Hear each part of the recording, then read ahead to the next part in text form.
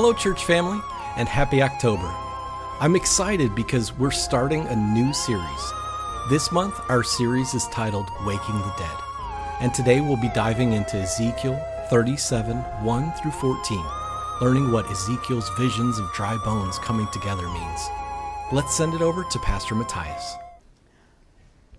Well, friends, as we mentioned at the start of the service, this month we are starting a new sermon series, and we are having a little fun for Halloween. Each Sunday this month, we will be talking about what it looks like when the dead are raised, when we wake the dead, and not in Hollywood zombie movies. I promise I don't have any clips from The Walking Dead that are going to go with this sermon, but what it looks like when the dead are raised and given new life in the pages of our scriptures. Something that happens all throughout the Old and New Testaments, again and again. And at the same time, we'll be talking about this kind of fun Halloweenish topic in light of another important concept, vision. As we shared last Sunday, our church family has a new vision statement, a new prayer statement here at Leroy UMC, and believe it or not, the idea of waking the dead is actually one of the most common metaphors and common images that scripture writers sometimes use to describe what vision is meant to do. So we hope you enjoy our new series, that you have a little fun with us. And as we start, we are starting out with one of the most famous passages of the dead being raised and woken up, Ezekiel chapter 37, verses 1 through 14, the Valley of Dry Bones. It's a little bit of a long passage, but it's a great story, and it's important to hear it in its entirety. So friends, listen now for the word of the Lord. The hand of the Lord came upon me, and he brought me out by the Spirit and set me down in the middle of a valley. It was full of bones. He led me all around them. There were very many lying in the valley, and they were very dry. And he said to me, "Mortal, can these bones live?" I answered, "Lord God, you know."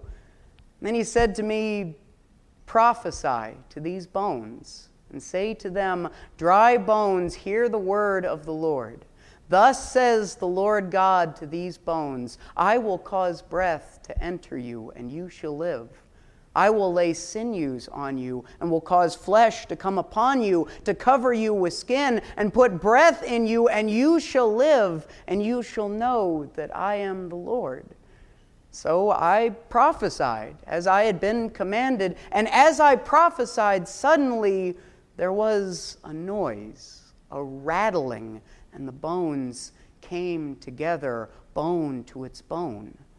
I looked, and there were sinews on them, and flesh had come upon them, and skin had covered them, and there was no breath in them. Then God said to me, "Prophesy to the breath. Prophesy, mortal, and say to the breath, thus says the Lord God, come from the four winds, breath, and breathe upon these slain, that they may live." I prophesied as he commanded me, and the breath came into them, and they lived, and stood on their feet, a vast multitude. And then he said to me, "Mortal, these bones are the whole house of Israel. They say our bones are dried up, and our hope is lost. We are cut off completely. Therefore prophesy and say to them, thus says the Lord God, I am going to open up your graves and bring you up from your graves. O my people, I will bring you back to the land of Israel. And you shall know that I am the Lord when I open your graves and bring you up from your graves, my people. I will put my spirit within you, and you shall live. And I will place you on your own soil, and then you shall know that I, the Lord, have spoken and will act, says the Lord. Friends, the grass withers and the flower fades, but the word of our God stands forever. This is the word of the Lord. Thanks be to God. Lord, may the words of my mouth and the meditations of all our hearts be acceptable in thy sight, Lord, our strength and our Redeemer. Amen. Of all the things that our God does few are as essential as waking the dead. Now, I know that probably does sound strange at this time of year as we approach Halloween, and especially in a culture, in a society that has so much fun these days with zombie movies and the image of the undead. This is the time of year when little kids and big kids and adult kids and youth pastors everywhere watch The Walking Dead, Dawn of the Dead, you name it. Yet, for all the fun that our culture has with the idea of the undead and things, the simple fact is that the God of Israel was telling dry bones to rise back up, telling graves to split apart, and giving new life long before the first Hollywood cameras were ever even invented. From Elijah to Daniel to Christ to Peter to Paul to Revelation, our scriptures are littered with symbolic and literal moments when God proved that death does not have the final word.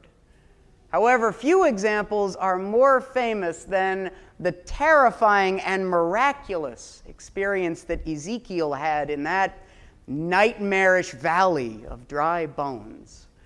It's a story we've all probably heard before. It all begins when Ezekiel tells us that the Spirit of God brought me out to a desolate valley, which Ezekiel tells us was filled with scattered, dry bones. It must have been a chilling sight to see. Ezekiel says, the Spirit led me all around them, almost as if in the story God is determined to make Ezekiel understand that this is a place where hope left long ago. There are no tomorrows in the valley of dry bones. But as hopeless and frightening as this place is, it's right after taking in every single bit of this nightmarish scene that God gives Ezekiel the most unexpected command. Prophesy to these bones, God says, and tell them, I will lay new sinews on you, will cause flesh to come upon you, will cover you with skin and put breath in you, and you shall live. Probably feeling a little bit foolish, Ezekiel obeys, wanders out into the valley, and starts giving orders to the bones effectively. And to his surprise, from the eerie silence in verse 7, Ezekiel hears what he describes as a rattling sound, as one by one the bones come together.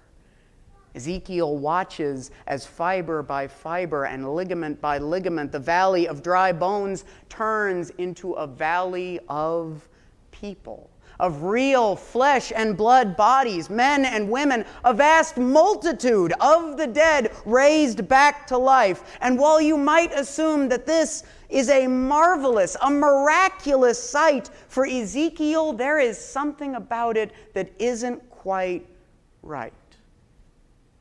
By verse 8, Ezekiel is no longer looking at bones, he is looking at people. But at the very end of verse 8, Ezekiel notices the most peculiar thing when he says, quote, but there was no breath in them.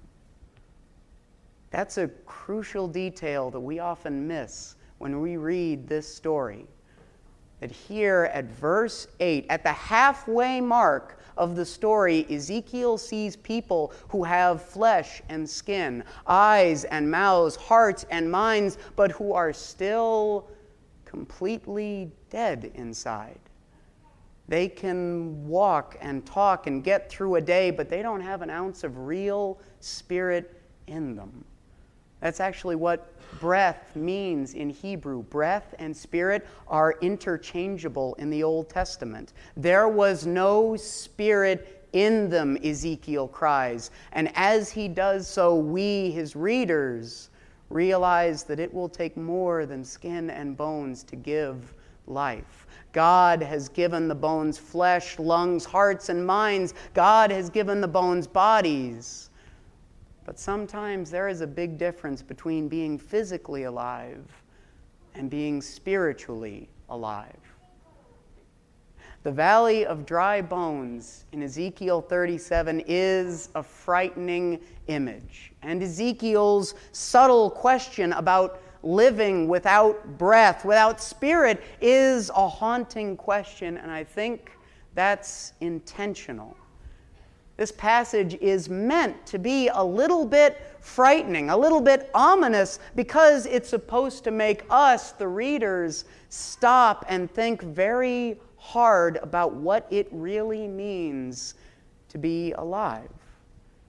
God gives the bones every part of a human body, but to Ezekiel's mind, they are not yet alive in verse 8. They can go through the world, they can chase whatever goals and immediate tasks possess them, but is that living?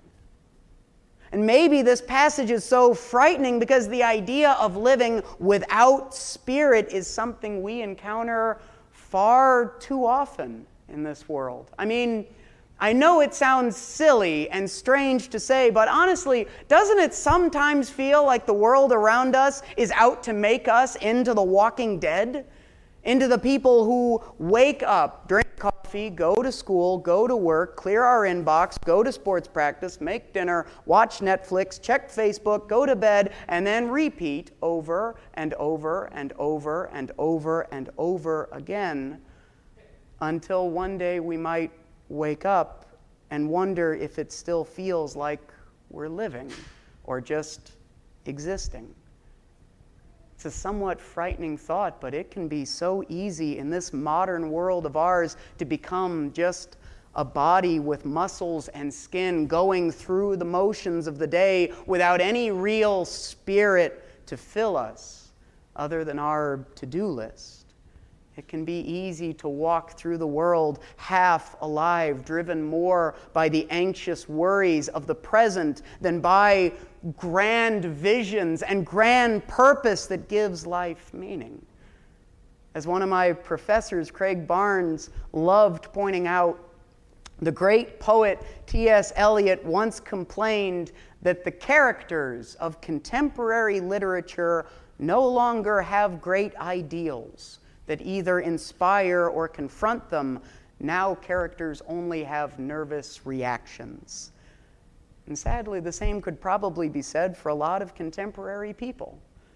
Honestly, how many of us see our lives in terms of grand ideals and grand visions, and how many of us spend our days just anxiously reacting to problems? There is a difference between being physically alive and being spiritually alive. There is a difference between existing with skin and bones and living by the Spirit. And so by verse 8, the job of waking the dead is only half done. The bones have bodies now, but now they hunger for a spirit that can fill them, can move them, can lift them up into real purpose. And as menacing, as frightening, and as challenging as Ezekiel's experience is, the real miracle that Ezekiel finds is that our God has a spirit and a vision to give. Verse 9, God speaks to Ezekiel and tells him to prophesy one more time, to prophesy again that breath, that spirit would enter these empty people. And when it does, in verse 10, when new breath fills their lungs, when new spirit fills their souls, when new ideals, new dreams, new plans, new possibilities seize their minds, that is when Ezekiel finally exclaims the words, "And they lived." The dry bones, the dead, are finally woken up and finally given new life, not when they are given new bodies, but when they are given a spirit of new life and new vision. That is what the Spirit of our God does. That is what the Spirit of our God has always done. It may be the single most underappreciated, unnoticed, and overlooked thing about the Spirit. But all throughout the Bible, whenever the Spirit of our God shows up, it shows us that new life and new vision are inseparable. When God reaches out to wake us from the dead, whether it is physically or spiritually or metaphorically, it is always with a spirit of new life that fills us with new vision to live by. The secret to being alive isn't just existing. It's having a God-given vision to live for and to live into. And not just here in Ezekiel, but everywhere. In every instance of the dead being raised, either physically or spiritually, the dead are woken by a spirit, not just of new life, but of a new vision for life. Elijah and the young boy, Daniel's resurrection dream, Peter and Tabitha, Peter and Eutychus, Christ Jesus and the gospel, again and again and again, from Genesis to Ezekiel to Revelation, from dry dust to dry bones to dry hearts. The dead are raised and new life comes when we don't just let God give us new life, but let God fill us, possess us, lift us into a new vision of tomorrow, a new vision of why we matter, a new vision of the story our lives are telling. That's what's really happening in the valley of dry bones that became a valley of lifeless people that finally became a valley of men and women who are truly alive. And in the end, in verse 11, when God looks out at this sea of dead who have been woken by new life and new vision, God explains that this whole frightening scene, this story has been a parable. It's a dream. It's a metaphor about God's people, about us. These bones, God explains, are the house of Israel, my people. They say our bones are dried up. They say our hope is lost. They live in a world that has worn them down and left them physically alive, but spiritually dead with no vision of tomorrow. But prophesy and say to them, thus says the Lord your God, I am going to open your graves and open up your tombs. I will bring you back to the land of Israel. That was the new life-giving vision that God had for the Israelites Ezekiel first wrote to. God gave them a vision of a new home that they could call their own, a new community that they could belong to, new neighbors that they could care for, new families they could love and be loved by. That's the vision they needed to rouse their tired souls and bring new life into their empty hearts. That was God's life-giving vision for them. But the real question Ezekiel's frighteningly hopeful valley leaves us with is, what new vision does our God have for you? And can you see it? In what way is the Spirit fighting to break in and fill you with new hope? And will you let it in? And above all, what is the new valley, the grander story, the bigger picture, the new life our God is begging you to get swept up into? And will you be a part of it? Of all the things our God does, few are as essential as waking the dead. Because when all is said and done, that is how we not only find new life, but find the grander visions to live for. The world may try to keep us in the tomb, may roll a stone over the grave, may wear us down until we feel like lifeless bones going through the motions. The world may even lead us sometimes to hopeless places, to valleys of dry bones where we can no longer see how life could grow here. But the good news Ezekiel has for us is that in whatever valley of dry bones we may find ourselves trapped in, God's final word to us is always the final promise God gave Ezekiel in verse 14. I will put my spirit within you, and you shall live. Our God is always waking the dead with new life and with new visions that we get to be a part of. And here at Leroy UMC, as we have said before, we have a new vision. The Spirit's vision for us to find new life as Christ's hands of compassion and new joy as Christ's family of grace. That is one vision that we are called to be a part of in this place. And as we end the sermon and as we close in prayer, I would invite you to pray with me, our new vision as a church family. Friends, please pray with me. Christ, make us your hands by the way we serve our neighbor with authentic compassion, and make us your family by the way we love one another with unconditional grace. Amen. Again, I want to say thank you for listening. If you have any prayers you would like us to pray for, please head over to leroyumc.org. Remember that you are loved. I pray you have a great week. Go in peace.